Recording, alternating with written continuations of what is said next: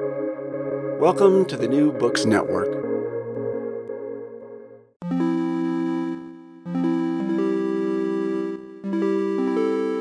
Hello and welcome to the New Books Network. I'm Pierre Dall'Anse. According to news media, Europe is in crisis. I'm not talking here about the pandemic, and not even about Brexit, but about what has been called Europe's migration crisis, a refugee crisis, a border crisis, or even a humanitarian crisis. How do the media contribute to our understanding of this crisis, and how do they create the experiences of those affected by forced migration? Well, an ambitious and wide-ranging new book, How Media and Conflicts Make Migrants, by Kirsten Forkert, Federico Olivieri, Gardi Bhattacharya, and Jana Graham, answers some of these questions and brings together a wide range of perspectives and methods for analysing the role of media in migration. To set a scene a little bit for our listeners, we're looking at a series of events that manifested themselves at Europe's borders, often in the form of news items, news reports about deaths of migrants who sadly perished while trying to cross the Mediterranean. And these events, which in a couple of years either side of 2015 did appear like a crisis, they are actually connected to a series of complex events, usually taking place outside of Europe. Earlier, I spoke with Kirsten Forkert, a reader in media theory at Birmingham City University, Gardi Bhattacharya, who is a professor of sociology at the University of East London, and with Jana Graham, who is a lecturer in visual cultures at Goldsmiths.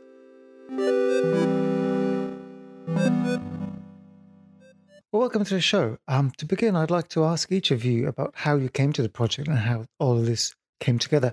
Let's start with you, Kirsten. Well, a lot of my work's been dealing with questions of migration and nationalism and questions of citizenship and belonging.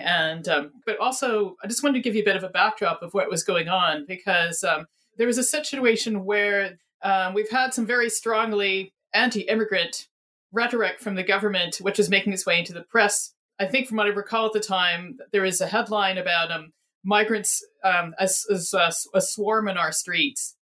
Then, shortly after this, we had the photo of Ellen Kurdi circulating in the media.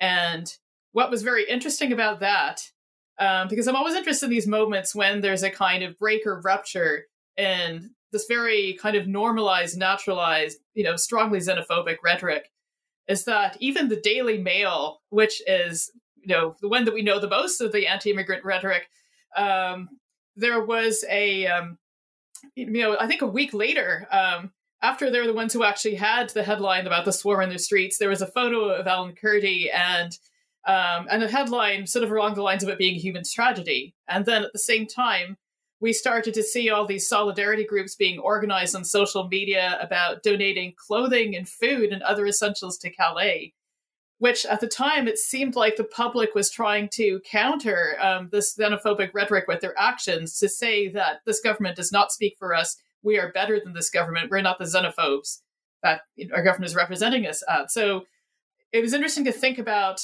what caused this to shift and how long would it last? I mean, was this a kind of like thick solidarity that would lead to more sort of like pro-migrant campaigns, or was it a kind of thin solidarity that would sort of dissipate as soon as it's out of media headlines? So this kind of moment that we're in, that was changing very quickly, I think was the catalyst for our project. And it was, in retrospect, a moment that didn't last, because as we saw the attacks in Cologne, I think in particular, we started to see the rhetoric hardening again. So I think this project came in an interest in what causes these kinds of discourses and actions to shift, and how quickly these kinds of forces can turn to a kind of normal of, kind of very hard and brutal xenophobia. Well, yes, it does seem like quite an apt description of this bewildering circle of media representation that I remember experiencing living in the UK. And I know that your colleague Federico Olivieri performed similar types of analysis with Italian media, and we'll get to talk about this in a moment. But turning to you, Gargi Bhattacharya, you're a sociologist, and therefore your topic of study is slightly different. You're looking, in fact, at people at a slightly different point in a migratory journey. I mean, I guess the thing I wanted to talk about a little bit at the beginning is, as you've said, the framing of the book is partly a question mark about how we think about people in movement. And although there are very good reasons to highlight the questions around forced migration and the international responsibilities, especially of European and other nations in the global north.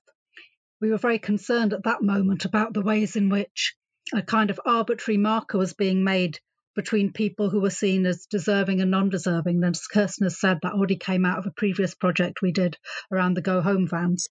And some of how deservingness was framed was the idea that there's some people who are real refugees, very, very hard actually in current situations of conflict to meet the hurdle to be a refugee under the UN Convention, because in situations of state failure, who is the persecuting actor? And then if you're not a real refugee, you're just an economic migrant, as if your need to eat and your need to flee are completely separate. So quite a lot of our interest was coming at that, about how you understand conflict as a pusher of migration, but then how you mix up the ways in which people might be pushed into migration, then the role of the media in, far from illuminating that, actively obfuscating that complexity of what forces people into movement. Well, you mentioned the Go Home vans, which I think are an incredibly poignant manifestation of the kind of media and political landscape that you and Kirsten have just referred to. So the Go Home vans were a crude campaign in around 2013, which in the streets of London essentially invited migrants to self-identify as being illegal and invited them to leave the country. Kirsten. I just wanted to make a very quick point that the 1951 UN Convention defines a refugee as someone who is fleeing persecution. And it's not the same as fleeing war or conflict. But again, the way the media often frames refugees, they often frame it very narrowly as you must be fleeing a sort of a definable war that's hitting the Western news media. But you can be fleeing persecution for many other reasons than fleeing war. But that kind of narrowing of how refugee is being defined led to this kind of tendency to frame anybody else outside these very narrow terms as an economic migrant and therefore as undeserving. Thank you, Kirsten. I think we're beginning to understand, or at least see, the scope and the complexity of the issues you raise and the methods with which you look at them. And I wonder how you, Jana Graham, came to this project, given that you have previously been a curator working with art.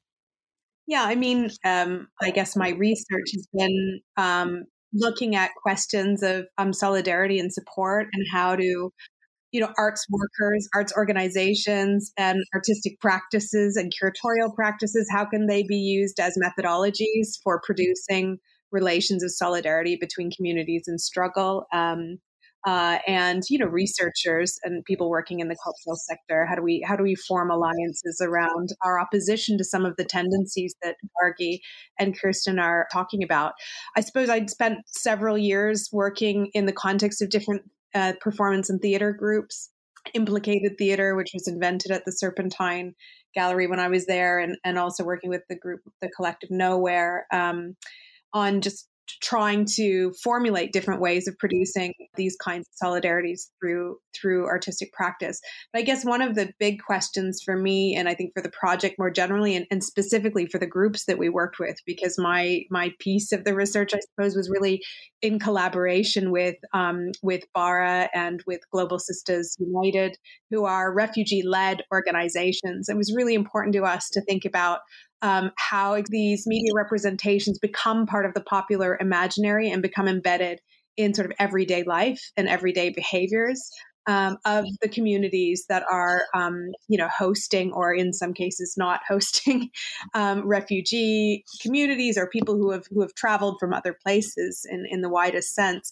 And certainly in the research, we discovered what we knew to some extent already, which is the tendencies in the media infiltrate everyday life, and they've really the kinds of stories and the structure of the story that's requested and required from people on the move in the various ways in which they engage both with the media and with the border services and border agencies, that those start to formulate and create certain dynamics of relationship with the broader population, and that those that sort of request extraction of particular kinds of stories, sad stories, stories of victims, etc., really also are part of the problem that is faced by people when they come here. It's part of the hostile environment. So we were really interested in how do we work against that. How do we understand that and analyze that? But how do we also work against that as a group of researchers working in solidarity with migrant-led organizations or refugee-led organizations? Well, that solidarity certainly felt throughout the book. I just want to add briefly that while Federico Oliveri couldn't join us today, his contribution in the book is certainly visible, and he brings an Italian perspective and research on Italian media to the project.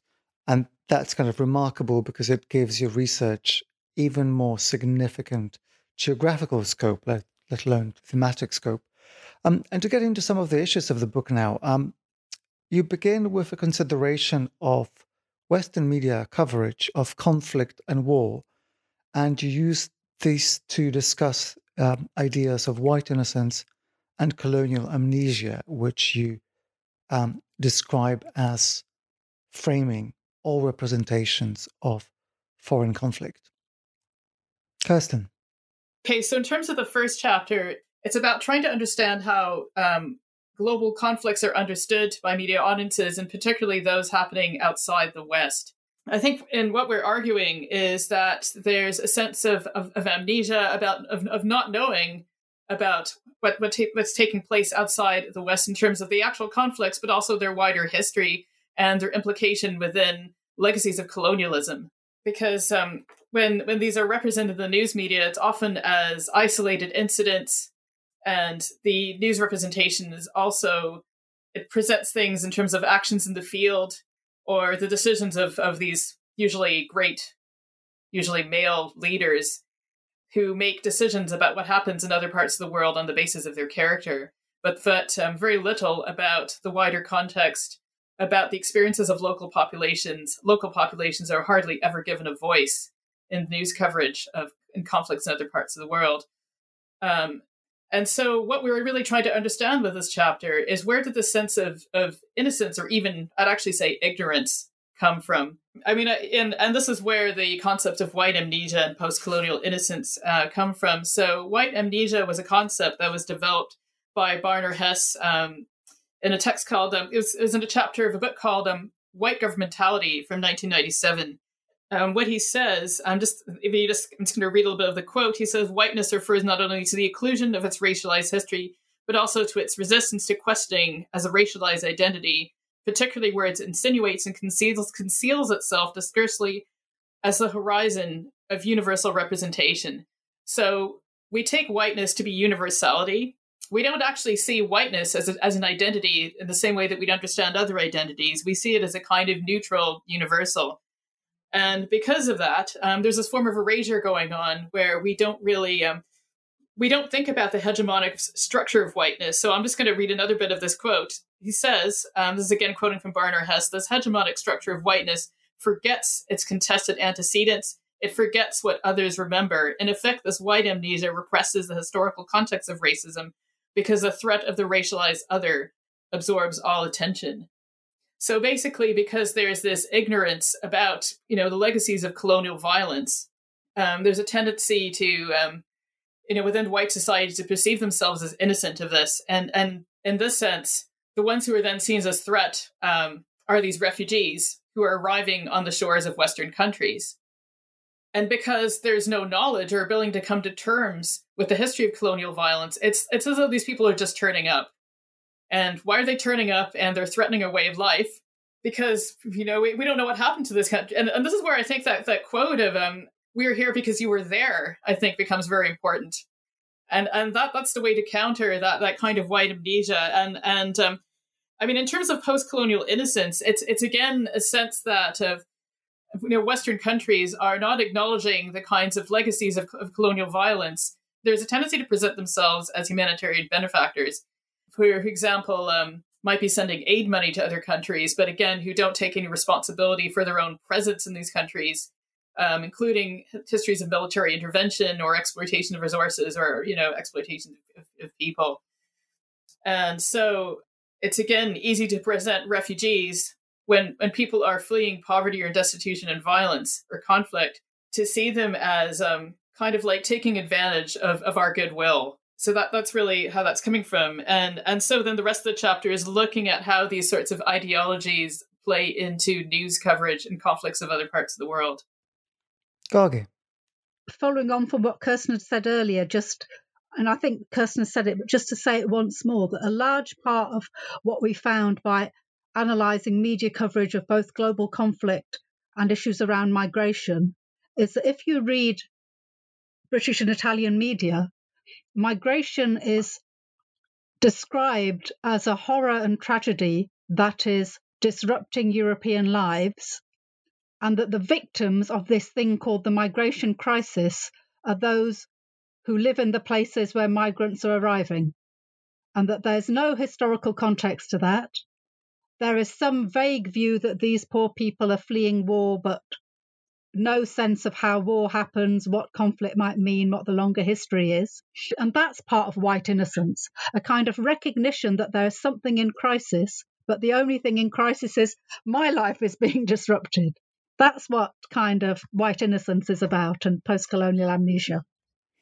Thank you, Gargi. That's incredibly clear. And you have a range of examples of conflicts that play themselves out, in which we can quite clearly see this amnesia and innocence playing out in media reporting. But interestingly, you also find examples where media reporting is subject to certain blind spot and biases, even without that kind of obvious connection to a conflict that we should be aware of. And I'm thinking in particular of the example of Eritrea.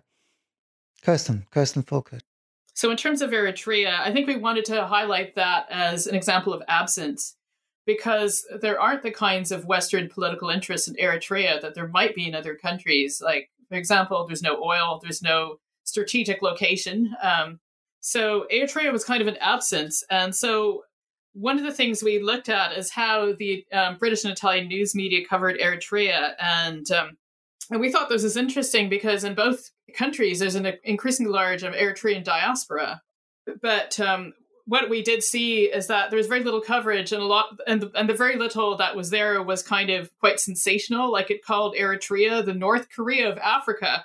And as well, what was interesting is that in the Italian press, it was a similar thing. It was very limited. It was sensationalist, and it was either about how horrible and corrupt the regime is, or, oh, what do we do? Because there are all these Eritreans coming to our shores now.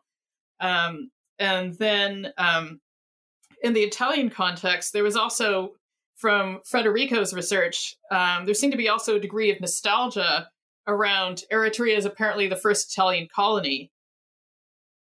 But this wasn't really with any acknowledgement of the current political context or the situation that people were fleeing, which is an extremely repressive regime.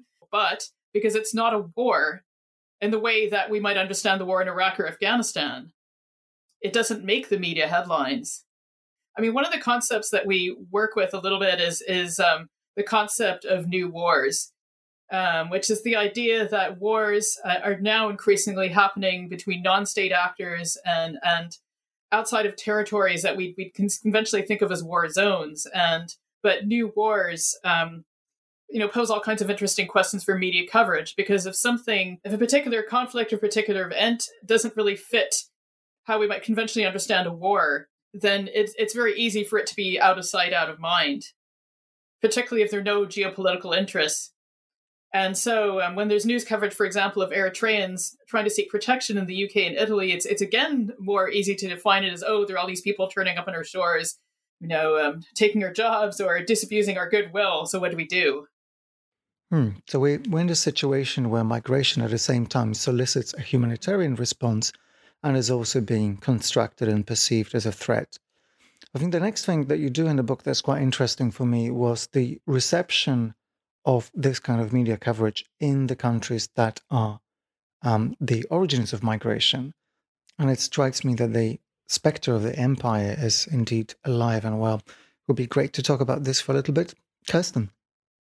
Going back to the quote about white amnesia, the phrase that's in there, I think, which is very interesting, is about forgetting what the others remember. And I think the refugees that we interviewed, I think it was the case of what the others remember, because the people we interviewed were, I think, well aware of the global context that was missing in a lot of news accounts of conflicts, because this was what they saw on the ground in terms of what was happening in their countries. And they're also aware of the global standard, whereby some people have freedom of movement and others don't. And this has to do with the kind of racialized hierarchies of the immigration system. It's questions like who's got the most powerful passports. There was also a quote from one of our interviewees who talks about Robert Mugabe in Zimbabwe. And she says, how can you stand up and say Mugabe is evil when you're still you're letting him come to your conference, you let him come to anything, but you're barring a poor old grandmother who is running away from being tortured, her family being executed and all that, but you're letting in the people who are responsible for that atrocity. So what does that say about your moral values? So it's a question of who has the most powerful passport, but it's also the question around, I think, these categories that have been developed for kind of like very wealthy individuals, important politicians, and they've got a kind of mobility that ordinary people do not. So I think what they're doing is they're both aware of the kind of colonial legacies and how they translate into present day global inequalities, but also how this is connected to the hierarchies within the immigration system. What they were really doing is they were drawing those kinds of connections, and these are the kinds of connections that were often missed by mainstream news media. Thank you. Well, I'd like now to turn to a feature of the book that I found very endearing in a sense, and this is a series of interludes between chapters. There are sometimes extracts of interviews, there are sometimes cultural artifacts, and sometimes artworks, and these ground the research in a particularly relatable way, which is, I think, beautiful. Jana, could you speak about the function that these kind of interventions and methods play in the project? Yeah, I mean, we often use the term speaking back. How do we produce a kind of research set of methods that don't only analyze a problem with which we're, familiar. We know this problem, and the lay analysis and everyday analysis of the groups that we worked with, it's very clear to them, and it circulates in their social media. With one another, like one example that's in the book in one of the interludes is this amazing double standard between when the press is reporting in the Daily Mail, they're talking about a Nigerian-born football player who's caught with cannabis, and he's described as a sort of Nigerian, kind of outlaw, and then he wins something, and suddenly he's seen as a sort of British boxer, and how this double standard circulates in the social media between different groups. Like people will compare those two things in their social media or in their WhatsApp groups, et cetera, as a way of sort of commenting on a regular basis on these kind of headlines and their ludicrousy in a certain way. So we really wanted to understand, and partially because we had heard from different migrant groups we had worked with in the past, as well as in this project, about how when refugee or those constructed as migrants and refugees are invited to speak in the press, their invitation comes in very much the same way as the invitation to speak in at the border agency or in a reporting office, which is to tell the story of your tragedy, of your passage, and your gratitude for your arrival in the United Kingdom, regardless of how abysmally you've been treated. So, these kind of conventions of the story were something that we were trying to look at. What are methods of rejecting this? Because it's not only the border agencies that require the sad stories. It's often also human rights organizations. It's also researchers and artists. So, the communities that we're a part of and very much implicated in are part of that construction of the story. So we didn't want to leave those kind of conventions that are not only in the press, but also in the kind of spheres that we operate in as researchers out of the picture. We wanted them to be challenged within the methodologies that were used. And we used quite a few different methods. I mean, one of them was obviously more straightforward interviews, but I think it's important that those interviews were conducted with, for the most part, people who are part of organizations already migrant-led and constructed to work against the effects of the of border regimes. So these are for the most part folks who have an analysis, are self-organized, and really also have an ethos of self-organization. Of not being represented by others endlessly. And for one of the groups we worked with, Global Sisters United, they explicitly said that the year that we were working with them, they had already dedicated to sort of disputing and work and speaking back to media narratives. So it was already, part of their practice in some ways that they would do this. So part of it was those amazing interviews that were constructed with Gargi and Kirsten. But I think even before that was a really important conversation with those groups, which was about also their past experiences of giving testimony, not only to border agencies, but they talked a lot about the extractive tendencies of researchers, artists who would come to hear their stories and from whom they would never hear again.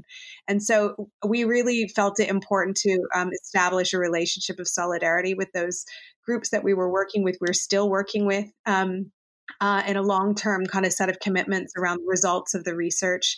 And so that was a kind of primary methodology, I suppose, which was to form those relationships. From there, then came certain, I think far more candid kinds of conversations around, because they felt that the research was also theirs, that they were going to use this research in their own practices.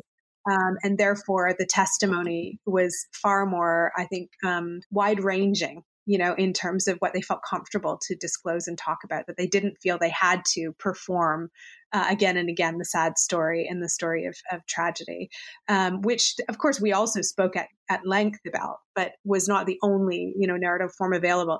The second, so that's, in some ways, I think that's why the interviews are also so expansive, I think, and so revealing of other ways of thinking and other ways of speaking about migrantification, as we came to call it, of the construction of migrant.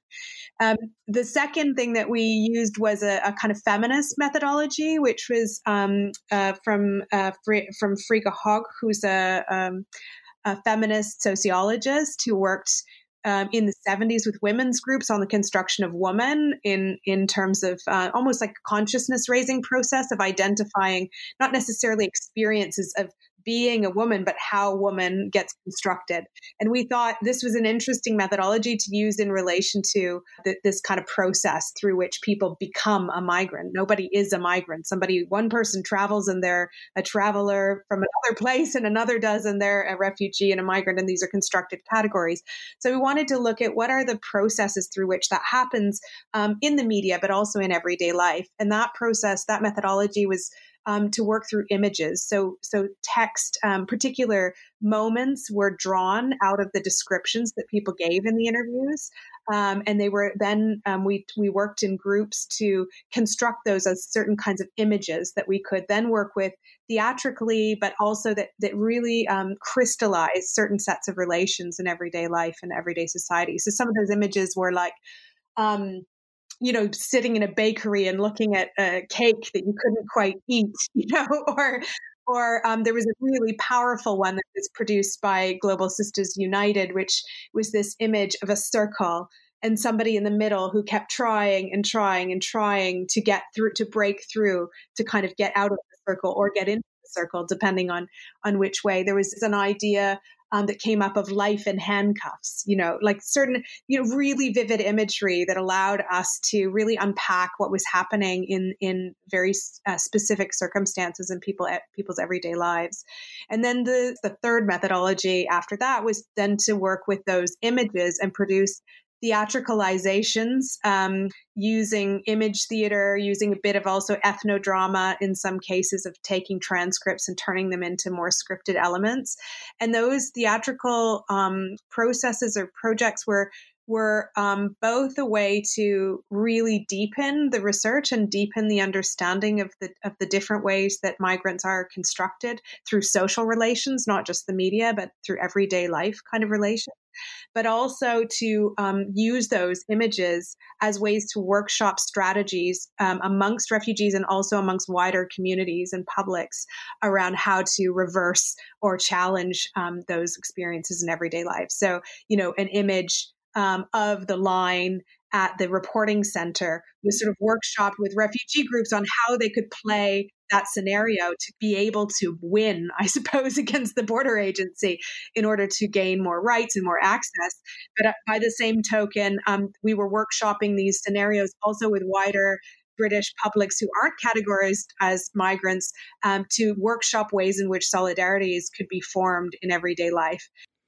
Well, these attempts at solidarity certainly do come across in the book, and the kind of reciprocal nature of this relationship is very visible. And I'd like to mention that the book contains reproductions of not just documents and transcripts of interviews, but also a whole range of artworks created by the researchers with the communities. But I think in order to move towards the notion of speaking back to media that you address in the latter parts of the book, I wonder if you could speak about a survey about the media literacy that you conducted, because I think it helps a little bit to situate what it is that media can and cannot enable. Okay, so we carried out a survey of young people in the UK and Italy, and we asked people about their consumption habits, but also how they use the media to help them make sense of global conflicts, and also how they thought migration was being represented. And I think what really came out of this survey was that I think, for one, and I think what I've said before about how news media represents global conflicts, they also said the same thing, that they felt that it wasn't really giving them enough of the big picture. And the sense of not really knowing what was going on, not having the big picture, not really being presented with an analysis more than isolated incidents kind of in the theater of war. And some of them also mentioned quite jingoistic rhetoric about supporting our troops and that sort of thing. Because there wasn't a kind of bigger picture, they felt confused. They felt they didn't really know what was going on. And this made them feel disempowered. This made them feel helpless and confused. And so, I mean, there is a debate about whether media witnessing kind of leads people into this very passive state. But what was important about the survey, there was also a lot of critical awareness, because the people we surveyed knew that the media was biased. And there were repeated references to bias in the survey, but they also would find strategies for countering it. Like, some of them talked about reading news from multiple sources, from multiple political perspectives, to be able to inform their viewpoint. And some of them, I think, particularly when they came from kind of diaspora backgrounds, they specifically mentioned this in the survey, they talked about reading news sources in other parts of the world to counter the kind of narrow Western perspectives that we talked about earlier. But also, I think, consistent with what we know about changing patterns of news consumption. And I think one of the reasons why we interviewed young people is this is the demographic that is known to be changing their habits. So social media was a really important way of how people got their news, even though actually people still in the UK had a lot of faith in the BBC. Well, one of my takeaways from this study was that no amount of sophisticated training and double checking would actually lead to a media diet that was in any sense unbiased.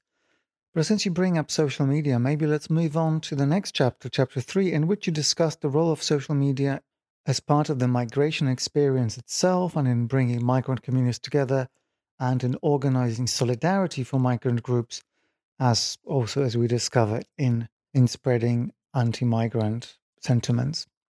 Well, I think the thing to remember with social media, like the internet in general, so for example, there's a book by Whitney Phillips and Ryan Milner, and they talk about the term the ambivalence of the internet. So the internet is not one thing, social media is not one thing. So I think the fact is now we are living in a chaotic media landscape, and which there's a lot of distress at the moment, particularly, I think, as we've seen with the survey, in the media coverage, I think, of migration, but also in the way that migration is managed.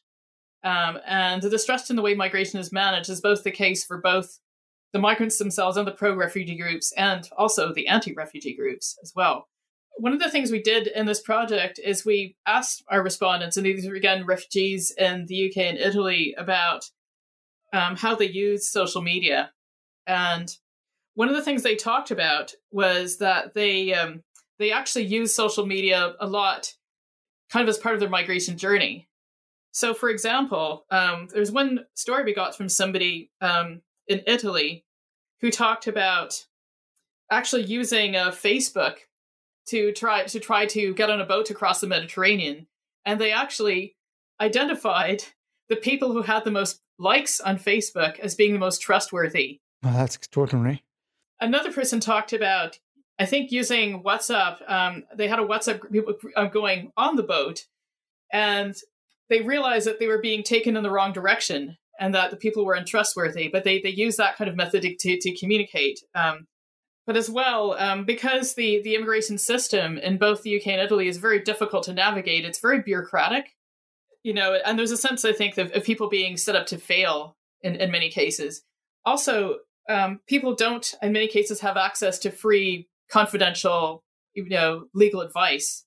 So people would set up these groups on WhatsApp, or they talk about things on their social media platforms, and they would get advice from each other about things like how to write their application, how to navigate the immigration interview. And they were relying on each other because they could not rely on the state. And some of them had fallen between the cracks of some of the charities. So social media was being used for that purpose as well. But they also as well would use it to find out about what was going on in other countries. I mean, they were a bit wary. I think given all the controversies around Facebook and privacy, they're wary about how much they could actually post in it and stay safe. For example, there's one person who was a Kurdish human rights activist in Turkey who fled to the UK. He said that when he was in Turkey, he used to post stuff against Erdogan, and then, but he said that Erdogan had trolls, and they were worried that, given all the controversies around Facebook and data mining, data sharing, and so on, they weren't really sure whether if they posted things, whether it would get back to their families in the country they'd left. But also, I think what was important, and this was also the case for both the refugees and also for the activists who were acting in support with them, these platforms were being used as a form of alternative media. They're both being used as an organizing tool. Like, for example, the groups in the UK, the West Midlands Solidarity with Refugees and Refugees at Home, were using it to organize donations to Calais, but also to organize hosting people in their houses. And a lot of practical coordination around that. But then the examples in Italy, there was Baobab Experience and Presidio Permanente No Borders. So they were using that to coordinate the organization, I think, of both spaces. I mean, these were camps, and Baobab Experience was a kind of unoccupied, I think, social space, which was unrated by the police. So they used social media to both coordinate action, but also to put alternative accounts about the raid, but also about the people staying there, that were different from what was being covered in the news. And they were also using it to highlight companies that were involved in deportations and that sort of thing. So they're using it as an alternative media source. Social media's role here really is ambivalent because it's being used by people to coordinate these actions. But I think when we come to the anti-refugee groups, it's also being used to spread a lot of violent hate and that sort of thing. So when it comes to the anti-refugee groups that we looked at, which we had Refugees Not Welcome in the UK and Stop Invasion in Italy, they used it mostly to share news sources and conspiracy theories, such as, the Great Replacement theory, for example. But also, one of the things they would often do is they would share things from, far-right platforms like Breitbart and so on. But another thing that they would also do is they would share a lot of foreign news, or they used this newspaper, I think, called The Local, which is a kind of expat newspaper. And they would present these links, but they would frame it in a really partial way. And some of the stuff they posted were out-and-out conspiracy sites. And what was interesting about the conspiracy sites is that they had a very neutral, bland-looking graphic design. So they looked like completely respectable news organizations or other types of organizations. But then if you actually did any homework on them, and I think the stuff was actually exposed by some investigative journalists, you found that they had connections to right-wing organizations, or far-right organizations, in fact, or far-right think tanks and that kind of thing. So what was interesting is that the anti-immigration pages on Facebook weren't used to actually organize action, but they were being used to spread hate and spread conspiracy theories and try to give credibility to conspiracy theories. Jana, you want to come in? Yeah, I mean, I just wanted to talk about the just the way that both the solidarity groups and the mutual aid groups and the refugee self-organized WhatsApps combine really tactical, practical modes of sort of survival and organization with the dispute of the media narratives, that those things kind of come together in the social media spaces and in the WhatsApp groups. And I think there's something really interesting about that, about the kind of movement between and maybe something tells us something about the solution to the problem in some ways, which is to do with how do actions, how do solidarity actions combine themselves with sort of as sort of counter media spaces. Like in some ways, this is never going to resolve itself being played out in the media sphere when it's deeply disconnected from everyday practices. And the less we are able to connect those discourses to everyday practices, the more we're going to experience what we're experiencing in this mediatic kind of sphere that has no relation actually to what's happening on the ground, like literally no relation. It is a strictly ideological space that is there to convince, on the trajectory from the far right ideas of the Great Replacement theory to the sort of liberal politicians, that those are very, very disconnected from what communities are experiencing on the ground. And that in some ways, some of the methodologies we were using around speaking back through both producing context of relation, actual relation, and new discursive formations, ways of reporting on those became really interesting. And that raised a whole lot of questions actually for us, because one of the things that came up in particular around these social media support groups and mutual aid groups was just technologies of care, for example, that refugee groups are using to support one another, how sophisticated the technology survival and care are, how difficult it is actually to find a language to report on that, because the mediatic language does not allow us a space to talk about, migrant communities who are using much more sophisticated and interesting technologies of care that, for example, in the pandemic, we're starting to see being, utilized, but we're not even part of the conversation. And so, how can we think about these sort of practices as being the basis for new ways of formulating discourse in the media? It was a conundrum we sort of ended on and didn't quite get to the next steps on that. And I think certainly, we want to take the project forward, and that's an area we want to really think about, is how do you kind of move from that scale of the grassroots organization into something that can be spoken about in a way that is meaningful, but also more nuanced. Well, indeed, many of the stories that you bring up in the book should inspire humility in any reader. But I think you do actually go quite a big step towards offering a set of solutions, or at least a framework for thinking about solutions. And that's through your critical analysis and your introduction of this idea of migrantification, which I think would be very good to talk about now. So basically, if we go back to the cover of the book and we have the words refugees and asylum seekers crossed out, and you've got the term migrant. Where some of this is coming from is there's been a debate in news media within journalism about what's the appropriate terminology to refer to people on the move, because the term migrant has taken on such negative characteristics, because it's within that economy of like deserving versus undeserving. To be a migrant is to be fundamentally undeserving. But what we're really trying to say with this is that actually there's a kind of ugly truth, which is the kind of ugly truth of xenophobia, which actually seems kind of inescapable. And so we're using this term migrantification. We're trying to draw attention to the ugliness of the term. And we're kind of, we're interested as I think in drawing in, we're drawing on, I think, some similarly ugly terms, like sort of ugly portmanteaus that have been used elsewhere. Like there's crimmigration, which Janet Stumpf, I think, developed. Yeah, I was also going to say that Jacques Derrida also coined the term hospitality, which is a portmanteau between hostility and hospitality.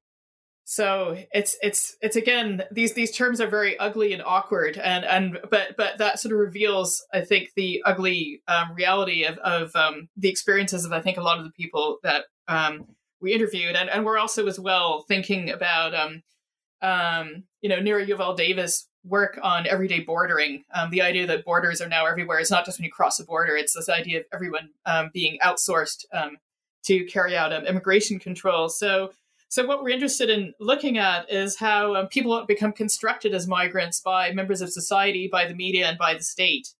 The way we try to explore this is when we did these interviews, we tried to ask people, do you think you're a migrant? And what are some situations in which you feel you've been treated as a migrant? And the kind of stories that we got is some people talked about forms of, classification and kinds of hierarchies. One person, for example, said that first there's tourism, second they're dogs, third Polish people, fourth homeless people, and then here we come. Oof. So there's a kind of there's a sense of knowing what your place is and a kind of hierarchy, knowing that you were about at the bottom. But they also talked as well when it comes to the state about the restrictions that many of them live under, because in the UK they're not allowed to work. They only live, I think at the time of writing, people are living on £37 a week. A lot of them are living in housing, which is managed by these companies like Serco and G4S.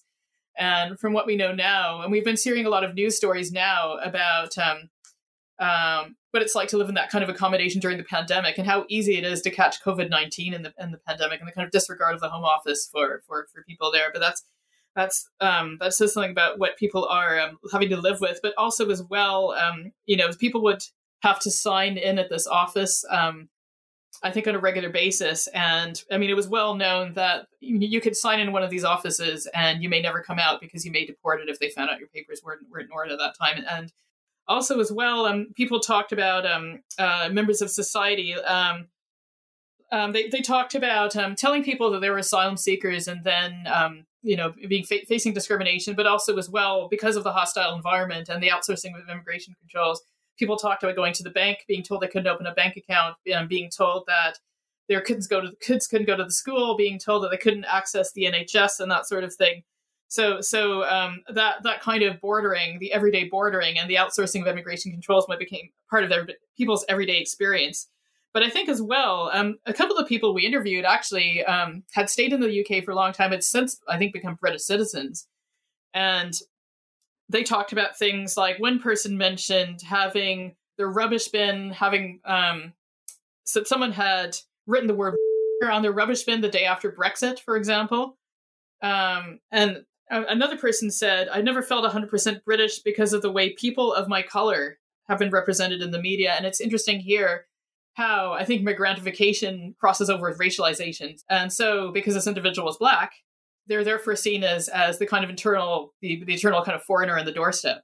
Yeah, and I think in terms of the media as well, they talked about, they would say things like, the way that I'm represented in the media makes me feel like a migrant, and so on. So people really saw all those things as constructing them as migrants. And I think, again, in various places it had crossover with racialization. And I think we wanted to work with this concept to look at how people are constructed as migrants, to look at the kind of the inescapable ugliness of it, but also to raise questions about whether this ever goes away, no matter how long you've actually lived in the country. And I think what we've seen with the Windrush scandal, I think even though the Windrush scandal happened after our book and our project, it kind of made a lot of that stuff quite evident, that you can even in fact be a British citizen and you're still treated as deportable. Well, Kirsten, thank you. That's quite a depressing note on which to end the discussion of your fascinating account. But I know that all of you as researchers and writers are also engaged in quite a lot of activism. So I wondered if for the end, I could ask you to speak about some of the next steps and some of the ways you see this project evolving or continuing. Jana. Yes. So in terms of next steps, I think, we can all agree that certainly the issues we've outlined haven't gone away. So there's plenty of more work to be done. And one of the things that we're working on with one of the groups that we have continued to work on since the book was published and beyond is to think about this next step of on the one hand, how do we take the technologies of survival and care that are produced by groups of who have been on the move, who are classified as refugees and asylum seekers, but also have been produced in relation with host communities. How do we start to narrate and reperform these kinds of ideas in ways that are, as we were talking about before, that are a little bit more scalable? How do we do this at the level of, say, schools and spaces of everyday life where people encounter each other? How do we do this in a pedagogical way, I suppose? But also, how do we connect that work then to, for example, schools of journalism? And that's been a real interest of ours. And the next step is how do we intervene both at the level of the everyday spaces where people are encountering each other and where certain myths and certain ideas that are spread in the right wing and liberal press are replicated. And we do feel that schools are a place that actually rely quite heavily on mediatic representations. They often refer to the BBC in curriculum, history curriculum and contemporary migration curriculum. They'll make use of articles from the press. So we're trying to think about those spaces as spaces of intervention. And at the same time, journalism, spaces where people learn to be journalists, basically. And so that's a really pedagogical kind of remit, I suppose, which we're thinking about in terms of next steps, both on our side and also with the groups that we're working with. I would say also, for a group like Global Sisters United, they're also very interested in the way that the methodologies that they use to articulate themselves. So there's also a side of this that has to do with, how do we craft stories in a way that sort of challenge the request for the sad story? How do when those requests come, what kind of responses can be given to complicate and question the nature, the framing of the question itself, which is often the issue.